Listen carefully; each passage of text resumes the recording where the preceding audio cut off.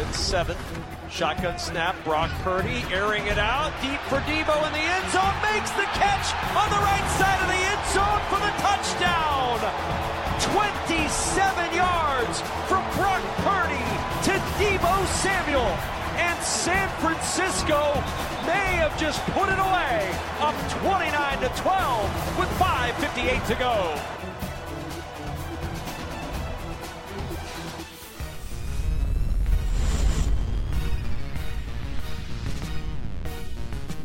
If there was any doubt, and there wasn't really much before that moment, that was the dagger. That was the instant. That was the epiphany, if one was needed. That the 49ers were the better team than the Giants. The 49ers moved to 3-0 with 3 straight 30-point games. And the Giants, although they hung around, it never felt like they had a real chance to win. It was just how respectable can they make it. And at the end of the day, not very, because the spread was 10.5 and they lost by 18. And with that, I say good morning, Peter King. We're here for 2 hours of PFT Live. What was your first knee-jerk reaction to what we saw last night? Well, my first reaction after listening to that clip is that the play-by-play man said that may have been the dagger. I mean, come on. May have been the dagger. I mean, you think the Giants are scoring 3 touchdowns in the last 5 minutes of a game that they could get nothing done all day? And look, I don't blame Daniel Jones. I just want to start with one point about the Giants.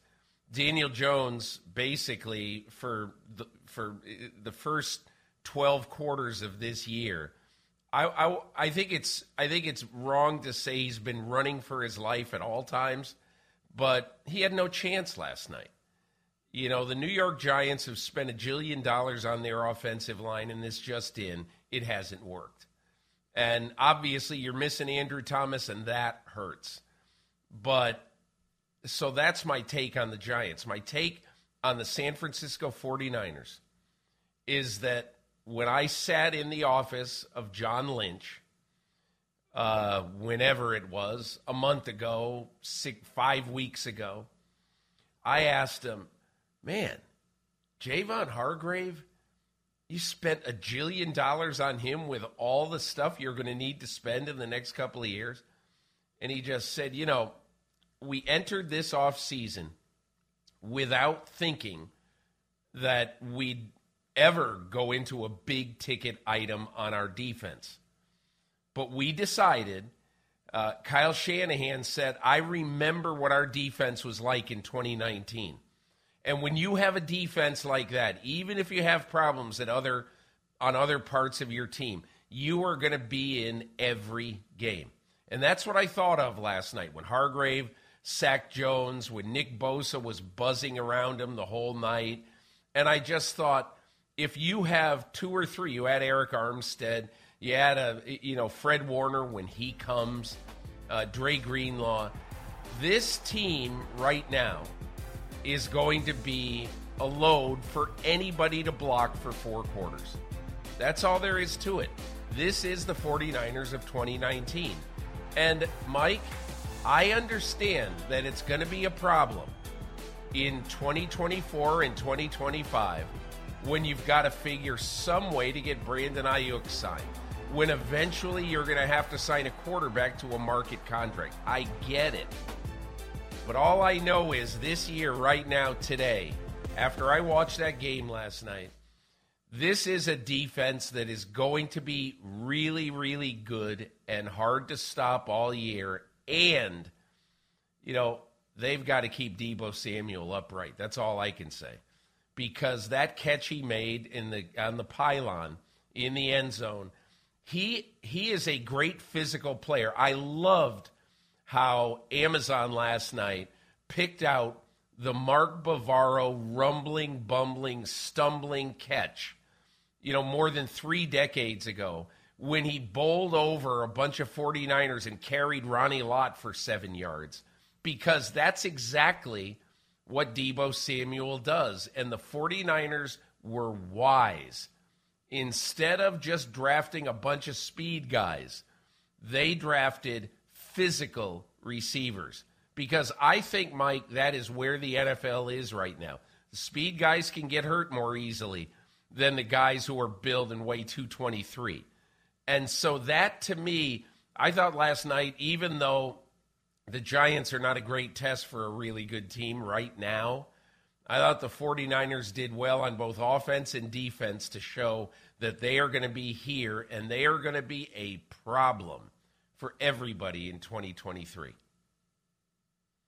One thing you said about the salary cap situation in the future with guys they're going to have to pay. Earlier this week, General Manager John Lynch pointed out that they're going to roll over the $40 million in cap space they currently have available, the most of anyone right now. That's going to kick to future years, as every team can automatically do. And so they'll have that extra cushion, and the cap keeps going up and up and up, and the good teams find a way to make it all work. Sometimes you have to make tough decisions. After 2019, I can't remember whether it was 2020 or 2021 when they traded DeForest Buckner to the Colts, but you got to make some tough decisions because you can't pay everyone, but they're paying who they need to pay, and the guys who are there are getting it done. And you throw in that ability to draft guys, and Chris and I talk about this all the time, Peter. They have a knack for finding guys who will roll out of bed and run through a wall. And they don't need to practice tackling. They don't need someone to access a switch somewhere inside of them and flip it. They flip it themselves when they roll out of bed. And it's Deebo Samuel, it's George Kittle, it's Christian McCaffrey, it's everyone on the defense. There's no hesitation. That's one of the things that Kyle Shanahan preaches, no hesitation. It's very sudden. You see the ball carrier, you go put him on the ground. You have the ball, you see someone trying to bring you down, you run through them and keep going. My only concern is this, because the Deebo Samuel touchdown catch came after he fought for extra yardage, came down hard on the ball, was holding his midsection as if he was really injured, and there was a concern, there was a gasp, there was a sense that, that effort to get every last drop that you can out of every play can make you more susceptible to that finish to the play that may make it harder for you to get up. And they play that way all the time. George Kittle plays like that. Every play is fourth quarter of the Super Bowl. Every play is get as much yardage as I can and fight and fight and fight and fight.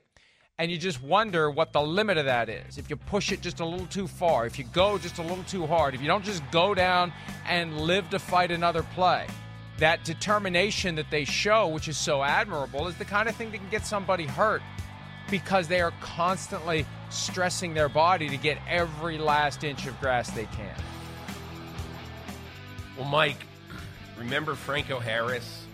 And he used to get a lot of criticism in his career, especially, maybe in years 3, 4, 5, where people would basically look at him many times and think, well, that's not the Steeler way. This guy's not fighting for every yard. Well, and Franco Harris would sort of subtly say, I'm here every Sunday. And his point being, essentially, that I am going to be available for 16 games every year after they went to 16 games in 1978. But I'm going to be available for 16 games every year. And, Mike, I thought of the exact same thing last night when Deebo Samuel was laying on the ground. I think there needs to be, for the 49ers, sort of a Tua class, okay? And by that I mean, what did Tua Tagovailoa do in this offseason? What he did was he learned how to fall. He learned how to avoid some of those crushing big hits that end up with his head smacking on the ground and him being concussed. And look, I'm not saying that the 49ers need to change their way. The 49ers are a physical rolling ball of butcher knives. I get it. But what I am saying is that there are times, and again, I know this is going to sound counter Kyle, but there are times when you're far ahead in the fourth quarter of a game where you have to tell your body and you got to tell your switch. I was glad to see them take Christian McCaffrey out of the game late because he doesn't need to be running in a game that has already been decided. And so I think you have to sort of differentiate between the time that you're in a game, and people are going to say, oh, can't do that, can't turn the switch off, can't flip from being all go to 80% go. I think you can, and I think the 49ers probably should, as well as, not playing a guy like Christian McCaffrey every snap in a game, even if it is a close game. You need that guy desperately. He has an injury history. Now, he has not missed a game since what, 2021 now. So he's reversing the trend. But I think you need to just be a little bit cautious in a season like this of when you play as physically as the 49ers do. Give those guys a blow and make sure that they're going to be there for 17 weeks. And it's not that McCaffrey is prone to injury. It is that the position he plays is extra conducive to getting players injured, as we saw on Monday night when Nick Chubb is just carrying the ball and he's being tackled and somebody comes in low. That's what happens when you are carrying the ball. You get hit from every possible angle and you potentially get injured. And every play you kind of hold your breath with McCaffrey. He had a reduced snap count last night. He was only on the field for 61% of the offense, 51 plays. He had played every snap on Sunday, and I thought he would be not used as heavily last night on that short week after every snap against the Rams, but he still had 23 touches. Peter, he's averaging 24 a game. He's had 25, 23, and 23 now. So he's still got his work in those 61 snaps. Yeah. 51. On the field 51 times and touched the ball 23 of the 51 times he was on the field. I mean, that's amazing. And when he didn't have the ball, they praised him at one point for throwing a block when somebody else was running the ball. So this guy, the problem is there is no switch. You can't turn it off with these guys. You just have to know when to get them out of the game. And Kyle Shanahan said in the aftermath of the Steeler game, when he had guys, key players, on the field late in what, was a 30-7 thumping, when do you get those guys off the field? And Kyle pointed to week 1 of the 2021, or I think it was 21 season, when they were up big over the Lions, and the Lions came storming back. Like, when is it truly over?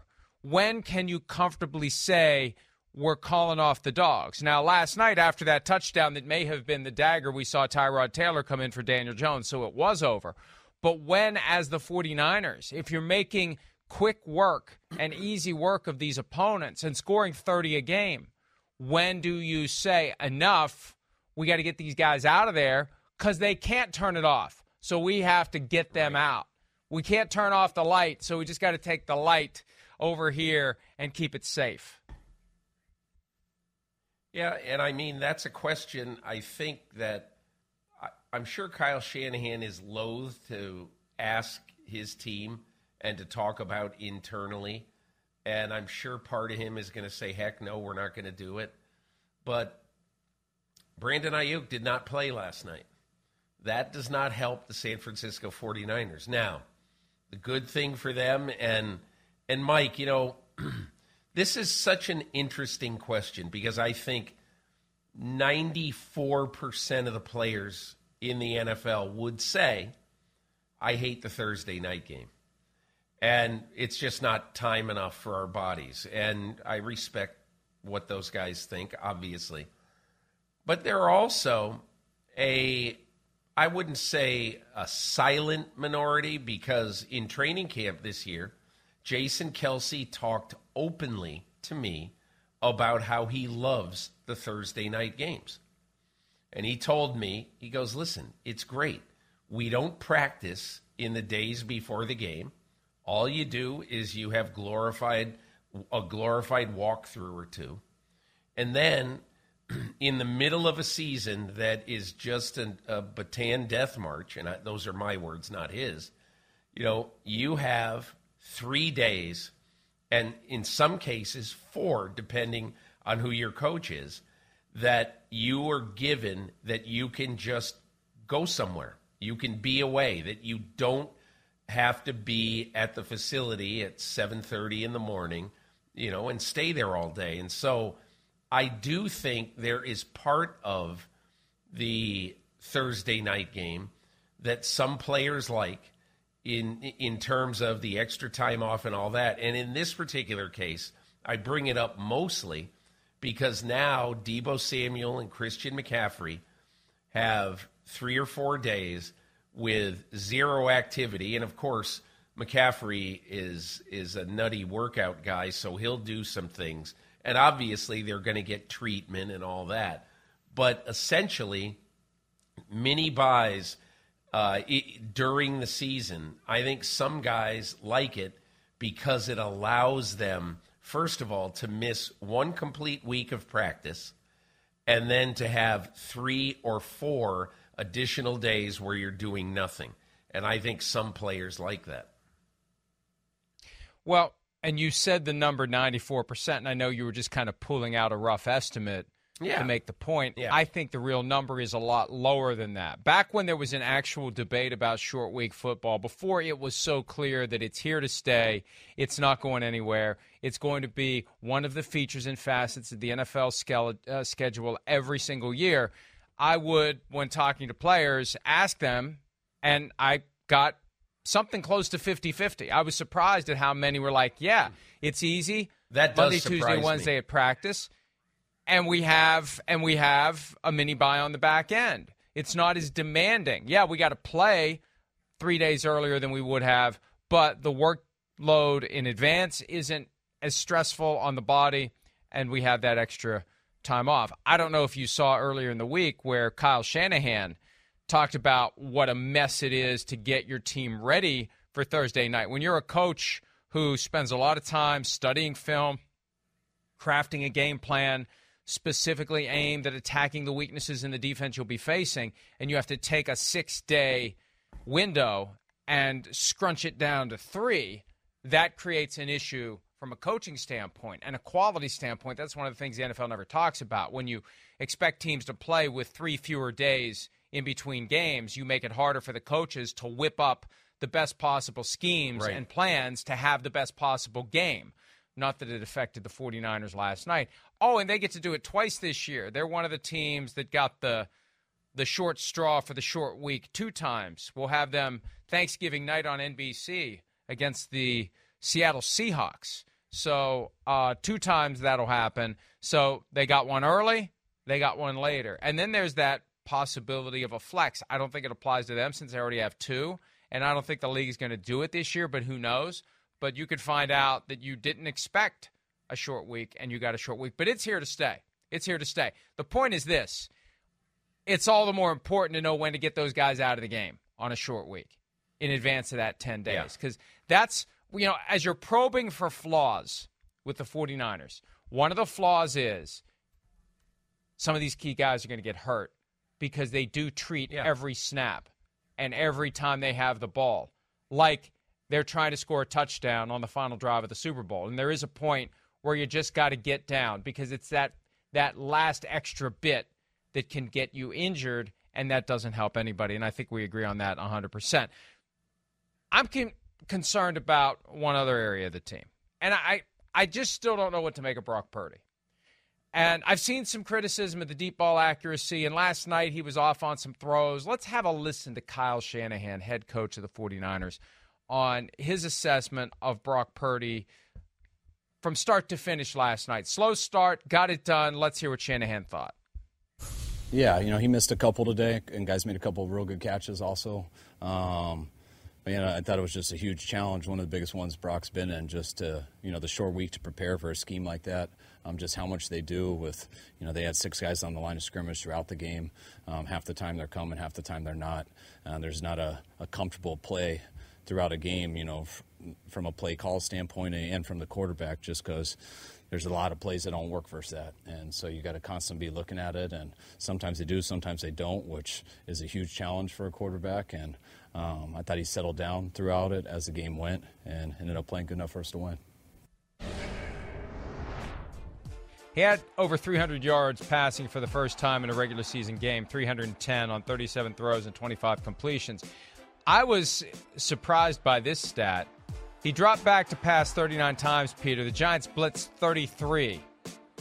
According to Next Gen Stats, as far back as they go, that's the most any defense has ever blitzed in any game, 33 out of 39 snaps. Wow. That's amazing. Well, you know, when I see that, Mike, and first of all, I have great respect. I work with the people from Next Gen Stats, and they are really terrific. But that surprises me. It didn't seem like that last night. And maybe that's a fairly good sign that the 49ers were blocking them up for much of the night. But I think I would just say this. I've noticed this in particular about Brock Purdy, okay? And that is, you know how in the NFL, it's either, Bill Parcells once coined this phrase. He said, you know, I try to stay off the roller coaster because with you guys, meaning the media, every week it's either euphoria or disaster. And you almost notice it now, not week by week, but series by series. You know, if you were on social media last night, which I was occasionally monitoring the game and watching the game, doing the second screen, I mean, the level of angst and worry about Brock Purdy. I mean, look, he threw 2 touchdown passes that were beautiful throws just dropped in a bucket. You know, one to Debo and one to the young guy, number 10. I'm sorry, I forget his name. But one to number Ronnie 10 Bell. at the front, at the front pylon on the left side was absolutely fantastic. 2 great throws. And yet, all I'm hearing, all I'm reading, oh boy, Brock Purdy, he's sketchy. He's, you know, I don't know about Brock Purdy. Listen, all I know is this. Brock Purdy has played over 3 quarters in 11 football games in his NFL career. And he's 11-0. So I understand people are hesitant and people are not sure about Brock Purdy, and I get it. And he does need to continue to prove himself.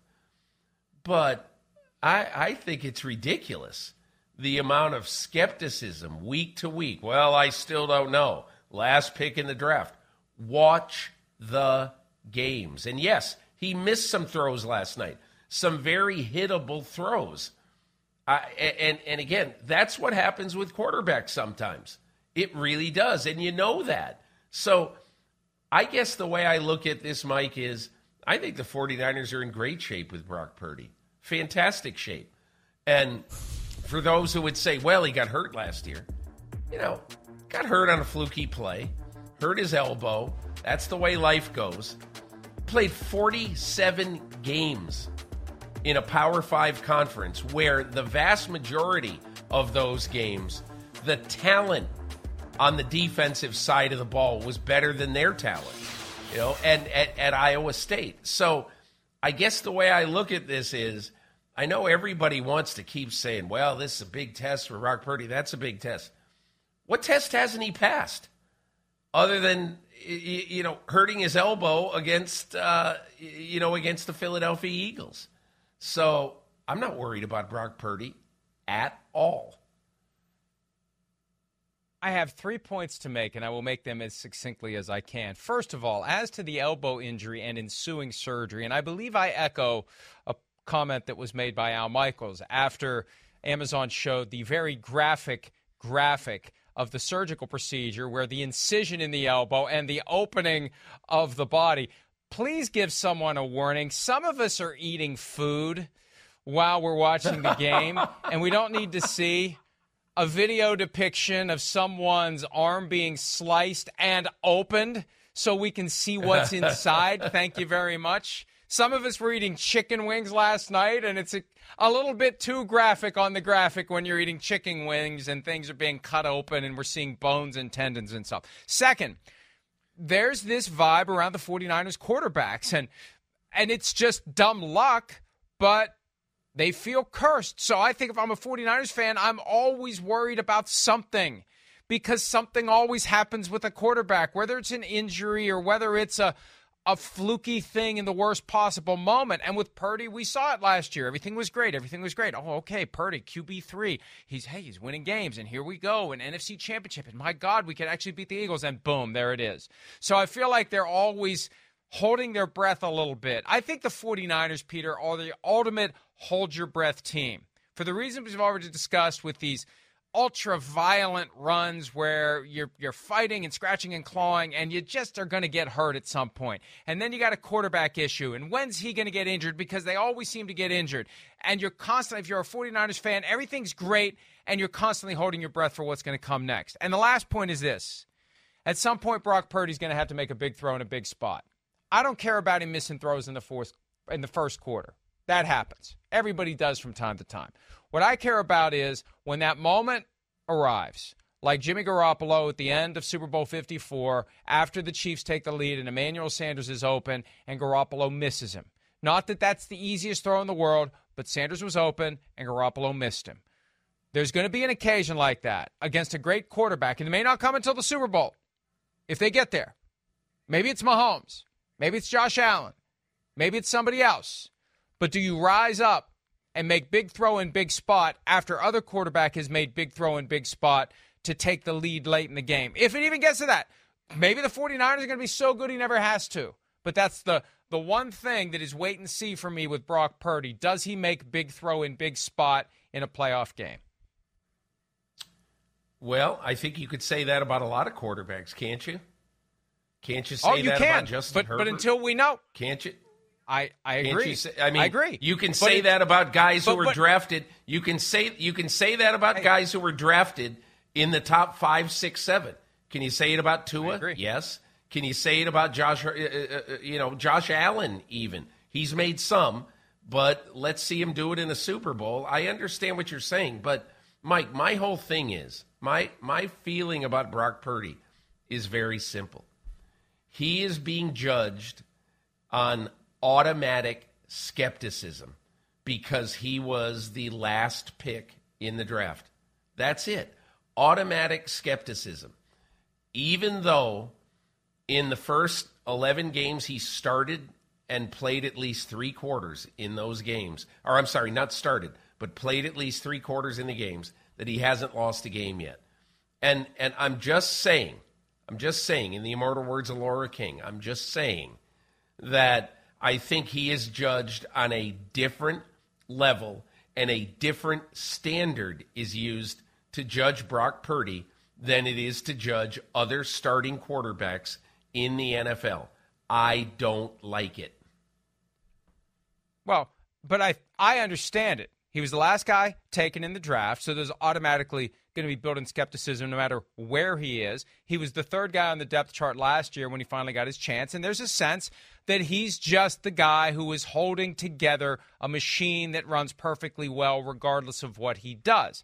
At some point, though, you have to make that throw like Garoppolo didn't, like Jared Goff didn't in Super Bowl 53. There are plenty of guys that fail, and there are plenty of guys that pass. We haven't seen which guy Purdy is. That's all to be determined. And when you're a 49ers fan who has to wonder on what ancient burial ground did they build Levi's Stadium and desecrate and create some, curse that is fallen over the team, that they're destined to get close and never finish. That's what they've been since 2019. 2020 was wasted because of injuries, but they've been 21, 22. They keep knocking on the door, and they can't get it in. It comes back to quarterback. So I understand why people are nervous. I understand why people are taking a wait-and-see approach. And I'll say this also, Peter. I think this is part of it.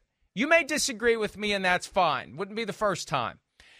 I think when you think of a franchise quarterback, you think of Joe Montana, Dan Marino, right? Brock Purdy is just kind of a weird name. It doesn't sound like a franchise quarterback name. Purdy's a little too close to Turdy. I just think people have a hard time looking at that name and saying that's a franchise quarterback. I know when I first saw that name. That easily is the most ridiculous point you've ever made. That's easily the most ridiculous point you've ever made. Yes. That's absurd. That's one of the silliest things I've ever heard. I guarantee you I'm not the only person that's like, well, that's not a quarterback name.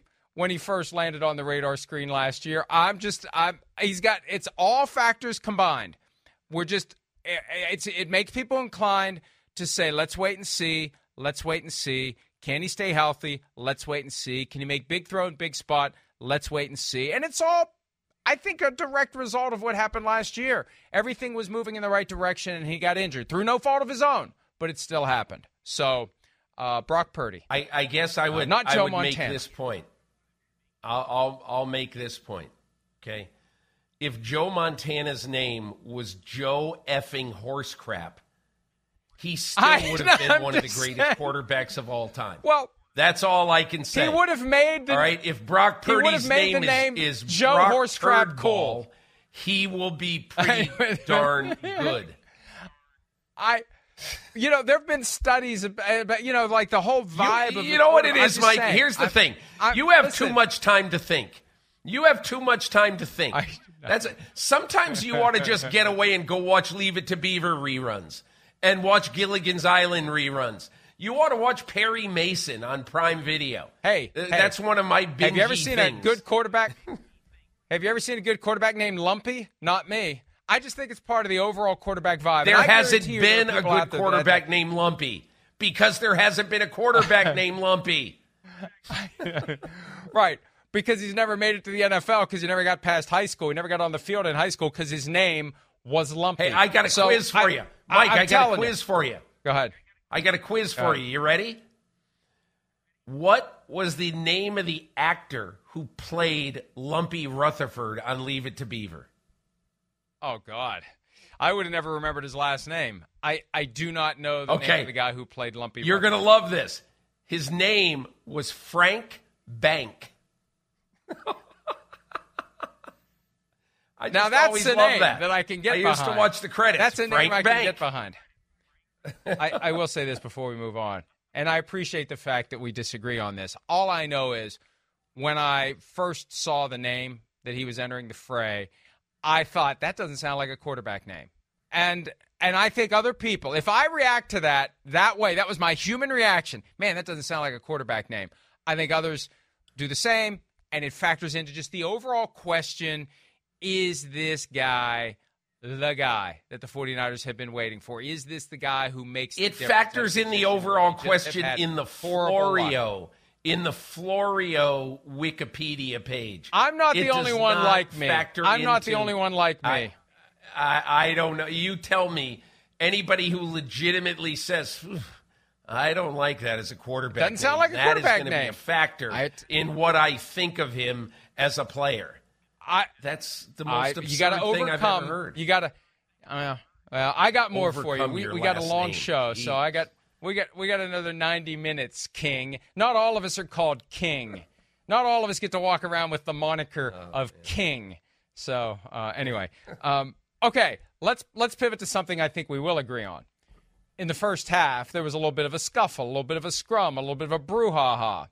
And we saw the video of what went down. Trent Williams got sufficiently angered by something to curl his fist up into a ball and punch someone in the helmet. Now, I still question the wisdom of punching someone in a helmet because, it's a helmet. But that's not a flop either. That was the reaction to being punched in the face, mask, by Trent Williams, right? Remember he did that to, I think it was open hand, but he did to Richard Sherman after a playoff game years ago, the 2012 Washington-Seattle playoff game, got in his face and gave him a big whack. Maybe we can find that GIF before we go to break. But you're supposed to get ejected for punching someone. And they've got this great procedure now, Peter, and we've seen it fail twice this week.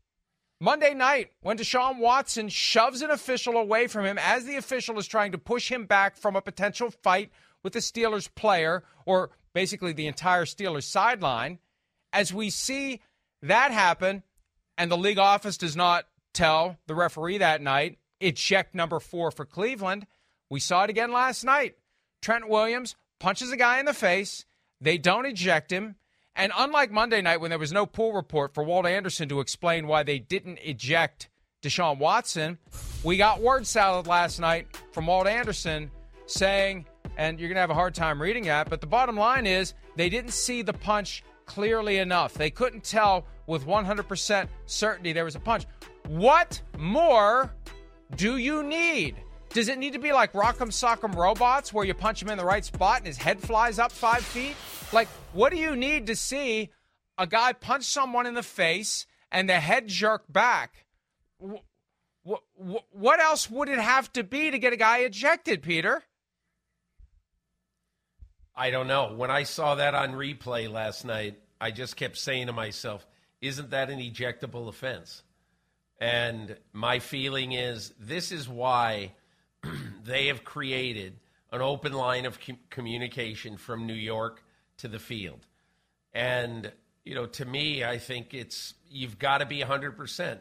Now, the Deshaun Watson one, I think that definitely was an ejectable offense, but I didn't view it as bad as what happened last night. I do think that Deshaun Watson should not put his hands on an official, but it struck me, I don't know why it did, Mike. It struck me sort of heat of the moment, kind of I need to make my point, kind of get out of the way, but it wasn't like he shoved an official because you're an idiot. Hey, he just, time out. Doesn't matter. Yeah, Doesn't matter. ahead. You're argue with me. Yeah. If we're gonna disagree, yeah. if we're gonna disagree, go look at the item from The Athletic, Kalen Kaler, who got started with you at the MMQB. Go look at the clips that she put in there of other situations. It's a different standard. You don't have to punch the official in the face to get ejected. You lay hands on official, you're out. Doesn't matter whether you're trying to actually physically engage with the official. The official is pushing you away, and you shove the official. You can't touch the official. Others have been ejected for less than what Deshaun Watson did. It's a different standard for touching an official. And here's my tinfoil hat theory, Peter. Here's another chance for you to call me stupid. I don't think they want to take starting quarterbacks out of these standalone primetime games because of the impact of losing the starting quarterback on the ratings for the games. And last year, Troy Vincent sat at the ESPN desk on Sunday morning and explained that they throw flags for roughing the passer willy-nilly in order to keep quarterbacks in the game because the highest-rated TV shows are NFL games. And if we start having no quarterbacks because they're all injured by these hits, people aren't going to watch. And last night, I think it extended to the guys who protect the quarterbacks. Because if Trent Williams is ejected from this game, now we got to worry about Brock Purdy getting hit and possibly getting hurt. And we got to keep the starting quarterbacks healthy to keep the numbers big, especially Thursday night football. I don't think that's a tinfoil hat thing at all. I think that's why Trent Williams wasn't ejected. Yeah. I think he wasn't ejected because he's a left tackle, primarily responsible for keeping Brock Purdy from having another surgery that they will graphically depict on a future Thursday night game while I'm eating chicken wings. Yeah, I think that is valid. I think it really is valid. I guess, I don't know, that the Deshaun Watson one, I would have felt like, oh, come on. I understand. I guess if it's a hard and fast, absolute total, you cannot touch one thread of the fabric on an official. Okay, toss him out. But it would have felt, in my opinion anyway, it would have felt cheap. Well, but Peter, the officials are out there with no pads, no helmets. They're all middle-aged or older. I'd like to think that if I'm an official, that's the standard that will apply. Whatever you guys do to each other, just understand, if you touch any of us, you're going to the showers. And that's the standard. I watched the videos that Kalen Kaler added to that article at The Athletic. Lesser contact with officials has gotten guys ejected. And again, here's what the NFL does. They issue this gaslighting word salad that conflicts with what we see. And we're supposed to say, okay, they're right. Our eyes are wrong. What we saw was wrong. the explanation they gave after the Deshaun Watson thing was baloney in comparison to what we saw. This wasn't some incidental contact as, like if Deshaun is fighting with the Steelers player, they're pushing and shoving, and he puts his arm back and accidentally, hits the official who's trying to break it up. That wasn't it. That's the impression they tried to create. Like, hey, the officials are trying to restore order, and sometimes there's incidental contact. The official was pushing Deshaun Watson, and he shoved the official away from him so he could get to the guy the official was trying to push him away from. Ejectable. Last night, punch to the face. Ejectable. And they issue this bull crap on the back end that we're just supposed to accept. It's laughable. The Walt Anderson pool report is laughable. What do you mean you're not 100% sure he punched him? What more do you need to see to be 100% sure that he punched the guy in the face? I can't believe it. I can't argue with you on Trent Williams, and I suppose I can't argue with you on Deshaun Watson either. I just felt like it was heat of the moment, get out of the way. I don't know. It's happened. I get it. I understand. Gotta control yourself. I understand, but but I did feel. Hey, and you know what? Hey, should have been ejected. Peter. Yeah. Actually, Monday night, if they had to bring in Dorian Thompson-Robinson, the way Deshaun Watson was playing, it might have been a good thing for the Browns. Would have been better for that him. Game. By the time, maybe the Browns should be the ones who are spend a half upset hour talking about Deshaun Watson? Ejected. I mean, Mike, how about now? How about this? Look, and we won't get into this right now, maybe later, but this thought has occurred to me. 8 games is half of a football season, okay? You need maybe 8.5 now. But 8 games is half of a football season. What about Deshaun Watson in his half of a football season since he has returned gives you any faith that he's going to turn this around? Nothing yet. Now, I'm not saying he won't turn it around. What I am saying is the Cleveland Browns has to take, it has to take the Haslams and Andrew Berry and Kevin Stefanski a little bit longer to fall asleep than they would like these days, because there's no way they're not wondering if they bought damaged goods. They have to be wondering that. At a certain point, you are who you are, and he's not the guy that he was back in 2020 when he had 4,800 passing yards, 33 touchdowns, 7 interceptions, and he was able to run the ball, weave through traffic, keep defenses honest that way. He can't run away from pressure now. He's just not the same guy that he was. Through everything that's happened, much of it through his own fault, the off-field issues, he just seems different. He has a different demeanor. He's got a different vibe. He's not the guy that he was 2017, 18, 19, and 20 for the Houston Texans. I agree with you completely, and we may have a spot later in the show where we can highlight that point as it relates to what we think the Browns will do this weekend. Short week, and in come the Tennessee Titans as the Browns went from 1-0 to 1-1 and are trying to get to the right side of 500. Let's go ahead and take a break, though. Bad news for one of the best teams in football yesterday, but I think on the way out, we have something that, I don't know, maybe Walt Anderson would say he's not 100% sure it was a slap to the face. Do we have? There it is. Wait, there it is. There it is. Careful, Richard. You don't know who you're dealing with. You're dealing with Trent Williams, and you never know. I'd say that's ejectable.